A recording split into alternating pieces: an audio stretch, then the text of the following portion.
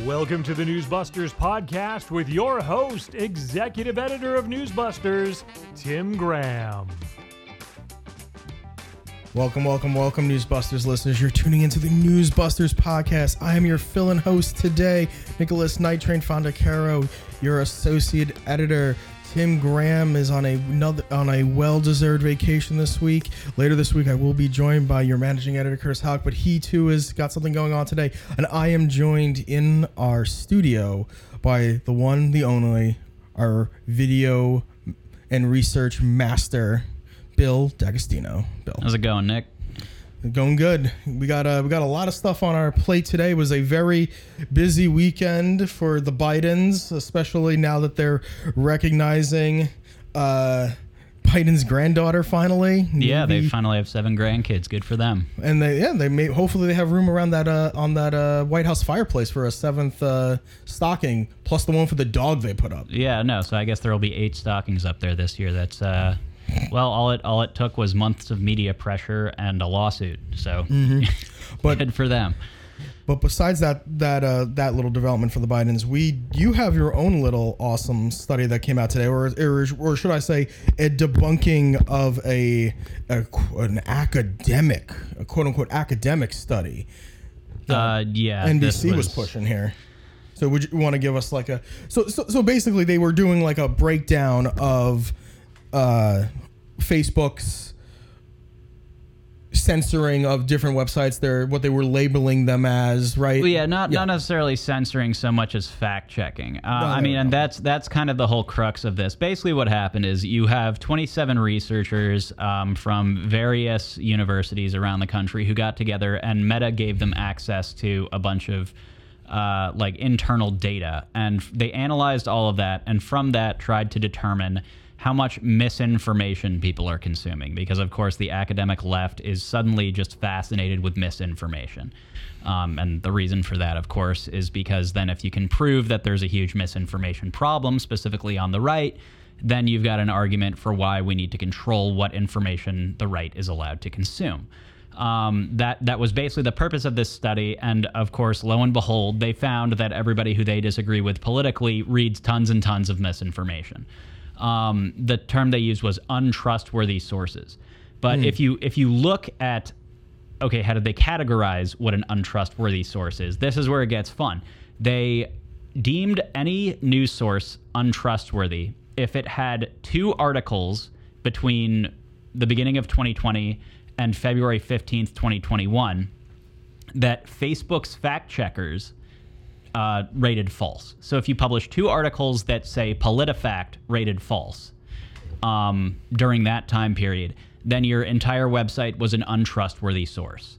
And when you look at what, for example, PolitiFact says is not true, for example, if you said Leah Thomas is a man, they would rate that false. Then obviously all of the right-wing websites are going to get dinged by this. Now, can I prove that every right-wing website was rated untrustworthy? I can't, because they won't give us a list. Yeah, because that was actually what I was going to ask you about, because it would be nice for them to be like, if they're trying to measure what the untrustworthy sources are, you would think it would behoove them to put out like a list to be like, hey, just as a warning for you guys, here's a list for our users. Hey, users, here are some websites that might not be trustworthy. Right, just keep an eye out for them. Or at the very least, not even necessarily to warn people, but just to show their work. Right? Exactly. Okay. So which is what we were taught to do in school: show your work. Exactly. Or else you didn't pass the question. Right. Like right-wing people are reading more untrustworthy sources. Okay. Such as what? Well, they don't name a single one. Yeah. And so, yeah, I mean, what a surprise. Another group of researchers have proven once and for all that the right are a bunch of dupes that read fake news. Very, very groundbreaking stuff. Yeah, like especially when they just pick like those arbitrary dates, right? So like outside of that, you're going to have Trump got, like, if we're going to look over like what the stories that the media got wrong just throughout the Trump years, like within the first few weeks, they falsely claimed he got rid of the MLK bust. Yep. In the Oval Office. The Russia hoax just in general, like everything about that, any claim made by Adam Schiff that they went and ran. Exactly. And then conversely, here's the other fun part is, okay, well, what narratives were the right pushing in 2020 that the fact checkers hated and were automatically dinging as false that have since turned out to be actually completely true. Yeah. Right? So, for one... Or very close into the realm of possibility for certain things we're about to discuss. Yeah. Right. Like Hunter Biden's laptop being real and verifiable and not Russian disinformation. If you had made an allegation like that in 2020, well, A, it would have been taken off of Facebook. But B, the fact checkers would have dinged you incorrectly. And they probably would have cited that letter signed by all those intelligence officials, like the 200 intelligence officials, right? Right. And did any of those articles saying that according to these officials it's disinformation, did any of those go back and retroactively rate any of those false? I guarantee they didn't. You know? Do any of these guys like own their own blogs or something like that, where they can just basically we can just go to and be like, well, this whole blog is an untrustworthy source because the guy who's behind it is an untrustworthy person because he made false claims about the Hunter Biden laptop, you know? Exactly. And then so what else happened in 2020 that was newsworthy? Well, there was COVID, lab leak theory. Which many. I think hasn't the CDC it was the FBI actually. It was the FBI and then the Energy Department. Yeah, oddly like enough. many of these government agencies that were previously like, no, that's a racist conspiracy theory, are now saying, yeah, that's probable, if not definite. Yeah, like it's become like taboo to say to now. Yeah, that is like the most likely answer, and if you were listening back then, you like Jon Stewart would have been dinged for being an untrustworthy source because remember he's like, where do you think the Wuhan virus come? The Wuhan lab of virus lab over here. Yeah. It's so weird that we have this coronavirus in Wuhan, and now oh my gosh, look, there's a coronavirus lab in Wuhan. I wonder where it came from. Yeah. Did you see that segment, by the way? Did you notice Colbert? Because this was on Colbert's show for viewers. Jon Stewart was like ranting about this to Colbert. Exactly. Yeah. Yeah. And like he was like, the look on his face is like, oh my God, now like my show is probably going to be like, oh my God, my show is going to be a center for misinformation for people who are going to take this clip and run with it. It's like, surprise, your best friend that you were all freaked out about saying that is most likely correct. And common sense would dictate that he was correct. And he's making this strong argument, and Colbert is sitting there squirming and all but saying, well, careful, John, because we haven't been given permission to think that yet.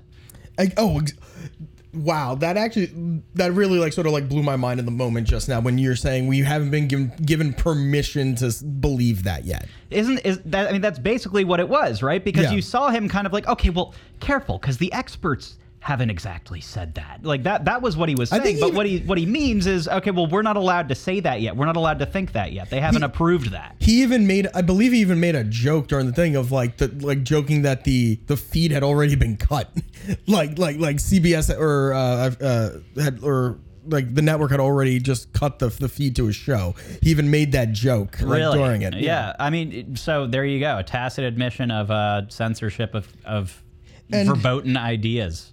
So, and the people that were making these determinations for like what is factually accurate on Meta, for Meta, like you point out that they were part of this thing called the 3PFC. Yeah, third party fact checkers. Yeah, the third party fact checkers. At first, it almost sounds like some sort of really disgusting drink from KFC, but oof. But so amongst these like approved fact checkers, you have PolitiFact, like we mentioned, USA Today, which brought us the chainsaw on the end of a gun meme. Yeah, that's right. I forgot about that. The Associated Press, who claims they didn't know that they were sharing an office with Hamas. And who also had to retract an article when they stated that Beto gave a speech in his native Spanish. Jesus. And Jesus. Jesus.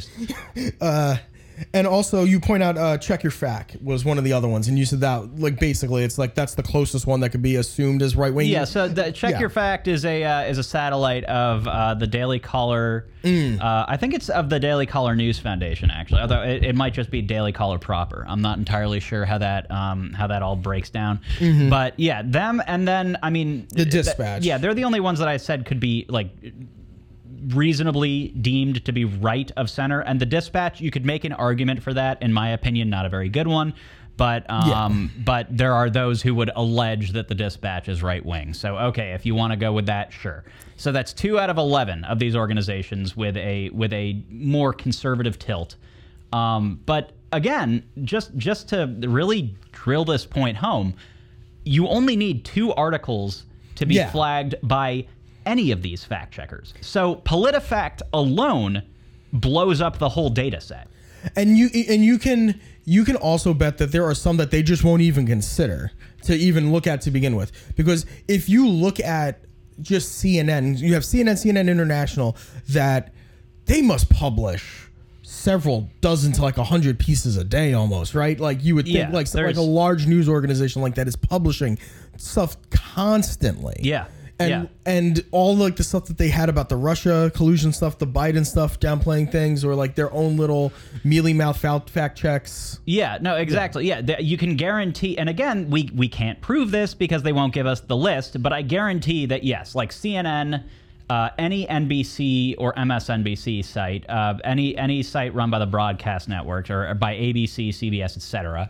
The New York Times, Washington Post, I guarantee none of those were deemed untrustworthy sources by these researchers. You actually point out that the NBC reporter herself wouldn't be subject to these things because she actually made a wrong statement in this piece where she was promoting it, right? Yeah. She incorrectly counted the number of researchers because on science.org, where all of these studies are uploaded, it only shows if there's more than 10 authors, it only shows the first 10, and then there's a little dialogue box next to it that shows like plus X number more. Like, is it like a click here to expand? Yeah, it's an expandable dialogue box. So on the study, it listed the first 10, and then it said plus 17 researchers or plus 17 authors. She assumed that meant there were 17 authors total. There were actually 27.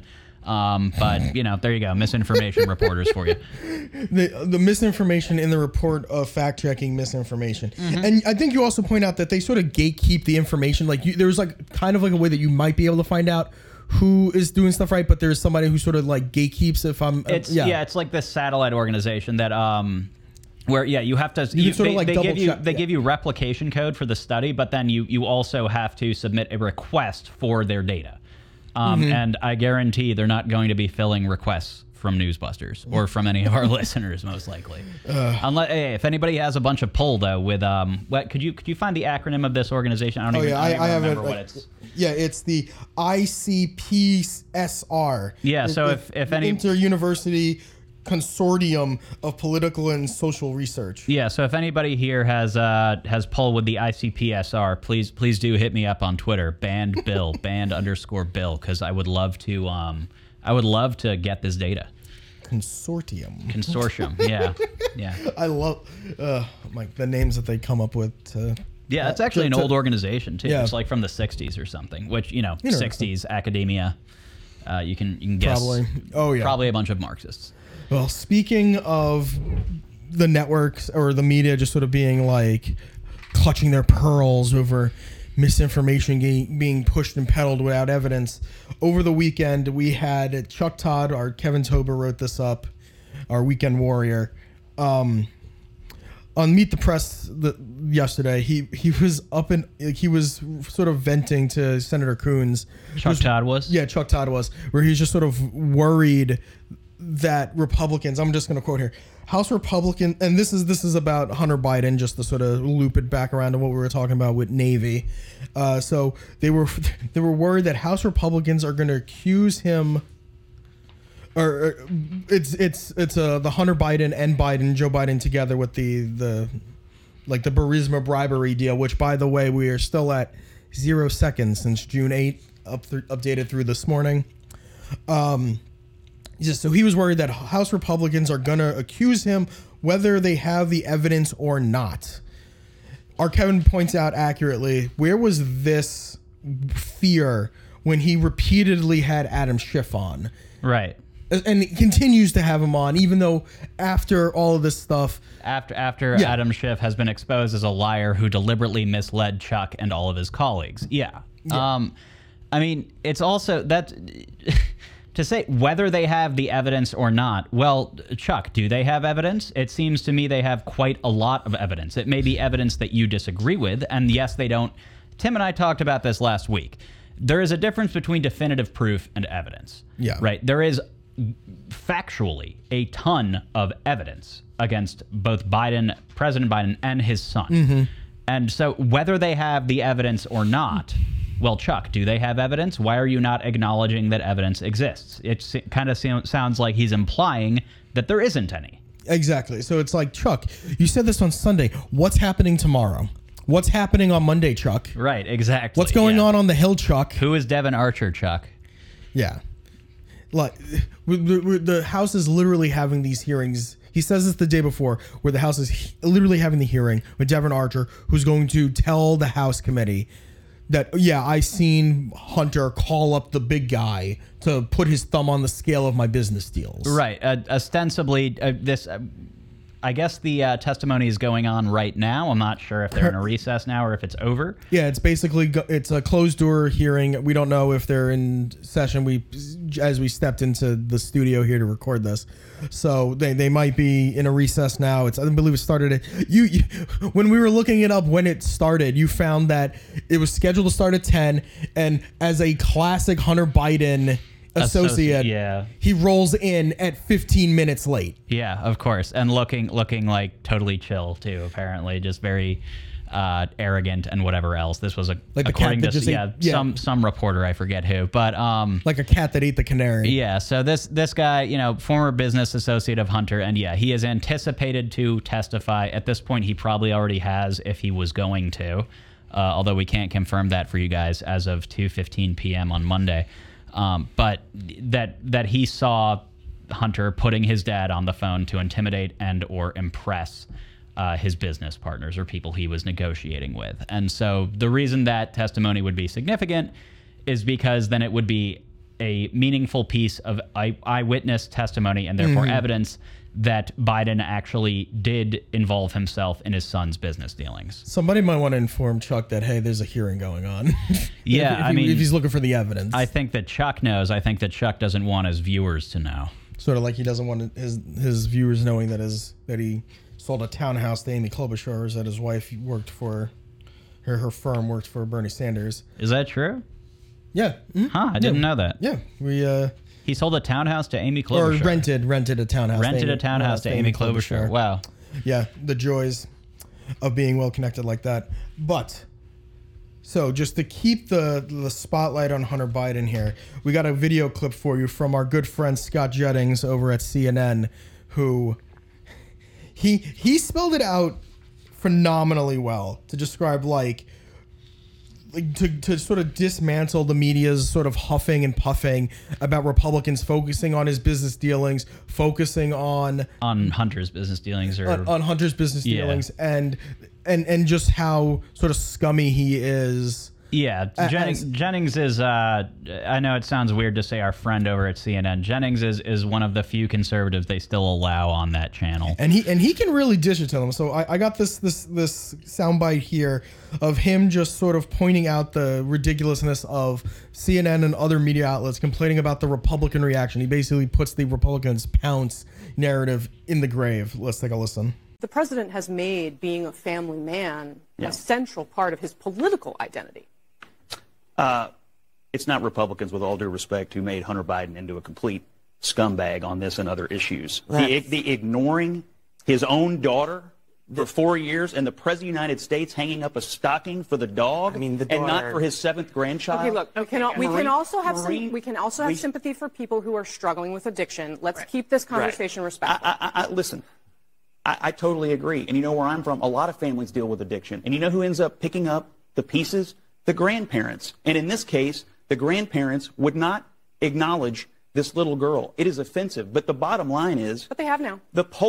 Oh, what a hero. The polling must have been brutal. The polling must have been brutal. It is not the GOP's fault that Hunter Biden is a scumbag. I love it. Yep. It like that really sort of that just sort of points out that just gets to the bottom of it. It's like if this was Trump Jr., Eric, whoever, Tiffany, any of Trump's kids, if this was Barron, bullying, if this was Barron bullying kids in 5th grade or whatever, God. that there'd be news. There'd be news. Yeah. And Yeah, so to be honest, I'm starting to think that Joe recognizing Navy at this point might have been an attempt to distract from the hearing, and even the media aren't even biting too much on the Navy thing because you had so it broke on Friday. Almost like not long before the networks went to air, but NBC still managed to cover it. They covered his statement to People Magazine, where he basically where Joe basically says this is a family matter, not a political issue. Right. And he's technically right about that. It is the president's family, so there's a little bit more wiggle room there. But yeah, in general, it is mostly a family matter. I would push back, I think, personally, against the idea that they're trying to distract, just because they did let this break on a Friday, A. And B, I don't think the networks are too keen even to talk about this story, even when there's a resolution of it. Like, yeah, this is them putting this scandal to bed with a positive outcome, I would add, for Joe's granddaughter. But I think that talking about this at all is just reminding everybody of a sort of unpleasant reality, which is that Hunter Biden's life is kind of a disaster, and that that family has some sort of embarrassing baggage, right? I mean, I think that the president would be happier with none of us discussing the fact that he has an illegitimate granddaughter, right? Oh yeah, and especially when they made a point of ignoring her for. Like her, one of the networks said that her birthday is. NBC noted that her birthday is in August, so she's almost 5. Right, and it's been 5 years. Yeah, and now he's going around. He did an interview with somebody today. I saw the clips of it where he says, "Oh, I have 7 grandchildren, and I call them every day." You call 6 of them every day, and only Friday have you acknowledged the existence of the 7th. Right, exactly. So I think that even bringing up everything that led up to this is uncomfortable for them. Exactly. Although. They have been talking about Trump a lot.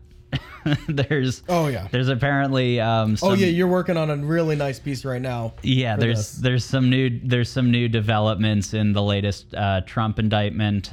There is supposedly evidence that an individual who was previously identified as Trump employee number 4 has now been named, and that person claims that they were instructed by Trump to delete some evidence. This is pertaining to, I believe, the Mar-a-Lago documents case, and this has led to, oh my gosh, the most obsessive Trump coverage I think we've seen yet in all of this, as far as just sheer Trumps per minute. Morning Joe. At what was it? I think it was during the 7 a.m. hour. Gave us 70 Trumps. That's more than 1 Trump per minute, even without commercials. So it was. We've got a fun video of that coming out soon. I think today actually, and CNN not far behind. I think it was their 6 a.m. hour. They had 55 Trumps. So also pretty nutty. Yeah. So. That's some of the stuff we got coming down, and I just want to bring it back to just real fast, like the Navy stuff, where a lot of the media, like we were saying, are ignoring it. But NBC actually this morning was trying to actually hold up Biden finally getting around to this and lionizing him. So they're doing the rehabilitation strategy. Yeah, they're doing the ignoring strategy. Yeah, they're so basically ABC. So this broke on Friday. ABC and CBS mentioned it Saturday night, so 24 hours after it broke. Okay. And then they haven't talked about it since. But NBC covered it Friday night, Saturday night, skipped it Sunday night, brought it back this morning after they got their argument underneath their feet. Right. Got the talking points in or whatever. Exactly. So the writers were out on their strike over the weekend. Right. The writers' strike prevented this story from hitting the news on Sunday. Yeah. So basically... you had Kelly O'Donnell this morning, who's their chief White House correspondent and the president of the White House Correspondents Association, which I always find funny. Yeah, that is entertaining. So she's talking about how this was a shift in the Biden family dynamics, and now the Biden family is taking the first steps, including Hunter's youngest daughter, in their tight circle. Tight circle. Is that really like is the tight circle really what you call it when you do this after part of the settlement is that your granddaughter can't have your Biden last name? Well, I think what you call it is a crime syndicate, Nick. But sure, we can use euphemisms. Maybe they're actually because we have the Biden crime family, right? So maybe this is just like a saving grace for the daughter, like the granddaughter is like you're not involved in this. Right, yeah. I mean, hopefully she doesn't get pulled into any of her dad's schemes. Let's hope that she is kept free from all of that. And she's going to be the clean face. Yeah. For the organization. Well, there you go. Yeah, and then she basically points out, like basically besides all this, she points out the Biden grandchildren have otherwise been visible in the White House life and events. His 2020 campaign featured granddaughters in a video emphasizing their closeness. Well, not seeing a lot of closeness with this one, but family has been part of the president's political brand. And that political brand, I would just add, is something that the media have been very, very aggressively promoting and pushing. The idea of Biden is a real family man. He's a loving dad. I think it was Claire McCaskill on MSNBC last week said that the only thing that Biden did wrong was love his son too much. They love this image of him. And whenever any Hunter news breaks, it always just kind of circles back to that. It's, this is really hurting the president because he loves his son so much. And it's like, he loves his son so much that he was like pressuring Ukrainian businessmen and all his other allegedly. Yeah, allegedly, exactly, calling in favors for his son. Although, we'll see what Devin Archer has to say about this too. Well, before we go, I do have one more clip for everybody. It's a little bit out of sync with everything else that we have, but it's The View just being, you guys know me. I'm our view master. I'm the one that tortures ourselves. I have to fit it in. And luckily I got this out before we recorded the podcast.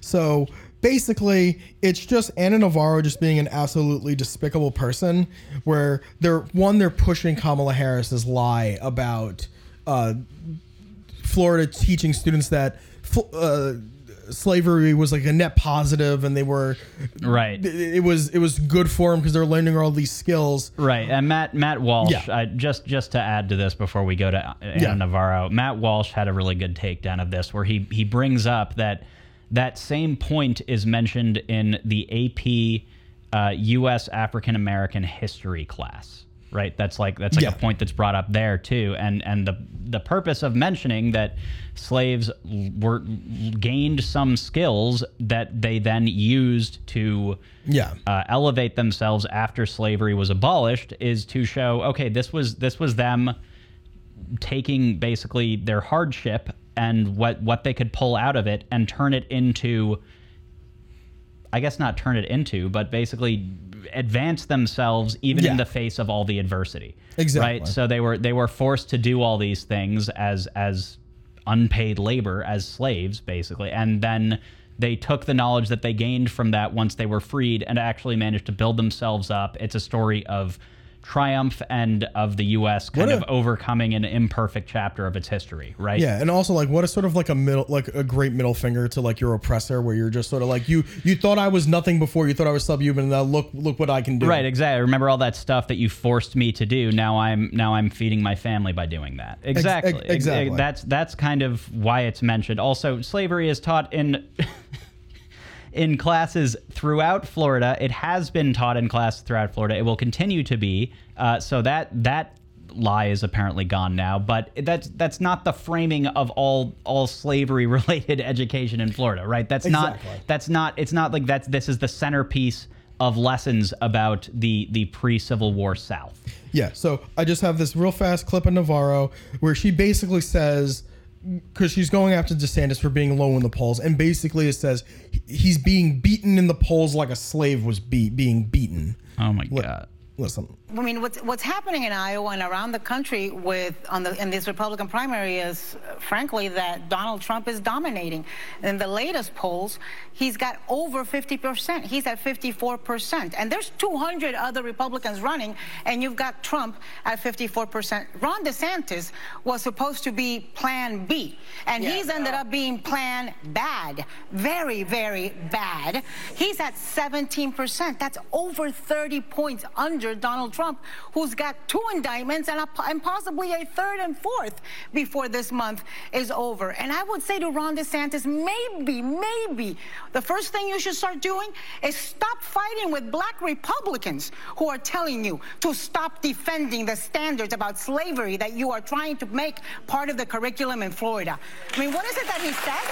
That slaves learned skills that they could use later on in life. Well, maybe with the beating he's getting, he's going to learn some skills he can learn later on in life, like humility or compassion. And for anyone that would say that, like, my framing of how and why she was saying this and like what she said is not true, she literally doubled down on it on a tweet. In a tweet, she put the video up herself around the time that I was putting up my own video. I didn't see this. What'd she say? She said maybe the thumping he's getting can teach Ron Disaster some life skills he could one day benefit from. Just saying. ... There you go. Yeah, that's a metaphor right there. Oh, exactly. And she's like using it. It diminishes, and it's just profoundly disgusting. Yuck. So. That's the podcast that we have for you today. We have a very busy lineup today, and the rest of the week. Curtis will be back tomorrow, and he'll be on the podcast Wednesday and Friday, I should say. And as our Tim Graham always says, come to NewsBusters once, twice, 24 times a day. Happy Monday, everybody. Bye-bye.